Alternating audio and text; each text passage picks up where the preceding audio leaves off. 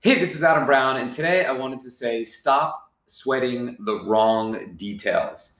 I can't tell you how many brands I speak with on a daily basis, sometimes back to back, where I get on the phone, we're having a normal conversation, and then they go to the dark place and they're deeply, deeply rooted in just the wrong KPIs, the wrong metrics, just the wrong things to be talking about.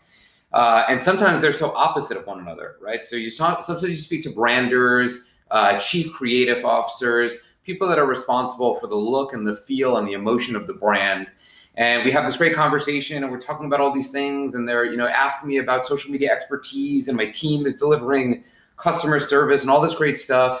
And then in the end of the day, when push comes to shove, all they sweat is the most minute detail of a photo. They edit a product front and center asset 75 times. They overthink the perfect aesthetic of a brand because they're thinking in an Instagram feed and sort of mosaic mentality. And we just spend hours and hours and hours on an asset that who knows if it's going to perform, or who knows if that one detail makes it on brand or not. You have to be more fluid when it comes to micro content and social. You cannot spend so much time over-indexed on brand at such a capacity that it's like analysis paralysis when it comes to assets. You can't spend 14 hours on one photo. It's just illogical and it doesn't make sense for micro content. Maybe for a print ad, certainly for a billboard that's going to be up for 30 days and cost you thousands and thousands of dollars. But for micro content, you got to get it, set it, and let it go and see what happens. Especially if you're using paid social, like you don't know, you might overthink it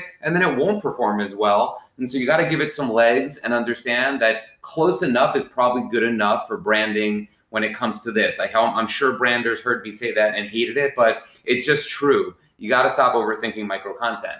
Then you have the other side. It's like great conversation. And they're like, you know what, Adam, I'm a data guy. I'm a data gal. I look at the data. You're right. Branding doesn't matter. Content doesn't matter. It's all about the numbers. And I'm like, okay, like, sure. Especially if we're talking paid social, you'll have so much data to look at. Let's do that.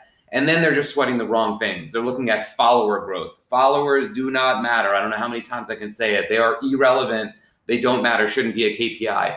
Or they're like, you know what, Adam? I've heard that. I've heard you say that. Followers don't matter. You're right. Let's talk about likes or just comments. And to be honest, a lot of times likes and comments don't matter. Plenty of people will consume your content through targeted impressions, but never engage with your content, especially on a platform like TikTok where everyone wants to be right now. It's more about views than comments, likes, or followers. Somebody had me post the other day and it's like, how many followers do we get on TikTok? I'm like, I don't even know. Like, I've never even checked your follower count or any follower count on any of our accounts or any follower count on any account I've ever been to. Like, I don't even know where to look for follower count on TikTok. So you just focus on the wrong thing. So if you're going to work with a partner like me, if you have a social media ace on your team, if you're on LinkedIn and you just want to put it out in the ether and get feedback from people that you trust, think about the right things to focus on. Great content, storytelling content that tells people why you're different, why you exist, why people should care, and where to buy it. That's what you should be focusing on.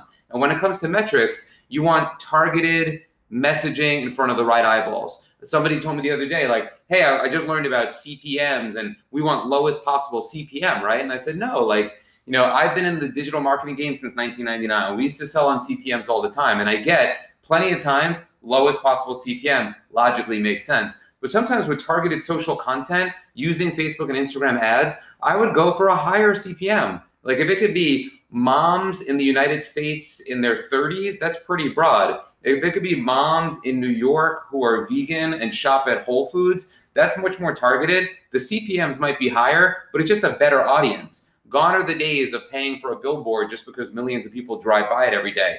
Plenty of people will never pay attention to it. And if they do, they might not even buy from you. So thinking about targeted assets that are getting in front of the right eyeballs, using influencers and paid social for that. That's what you should be focusing on. You want them to see your product and then go to your site and buy it, go to Amazon and buy it, or go to many of your retail partners and buy it. That's the goal. Storytelling content that differentiates and tell people why they should care, and then how they can buy it, where they can buy it through repetition. That's the secret sauce to social. You start focusing like that, you will have better results. I guarantee it. That's it for today. I'll see you out in the field.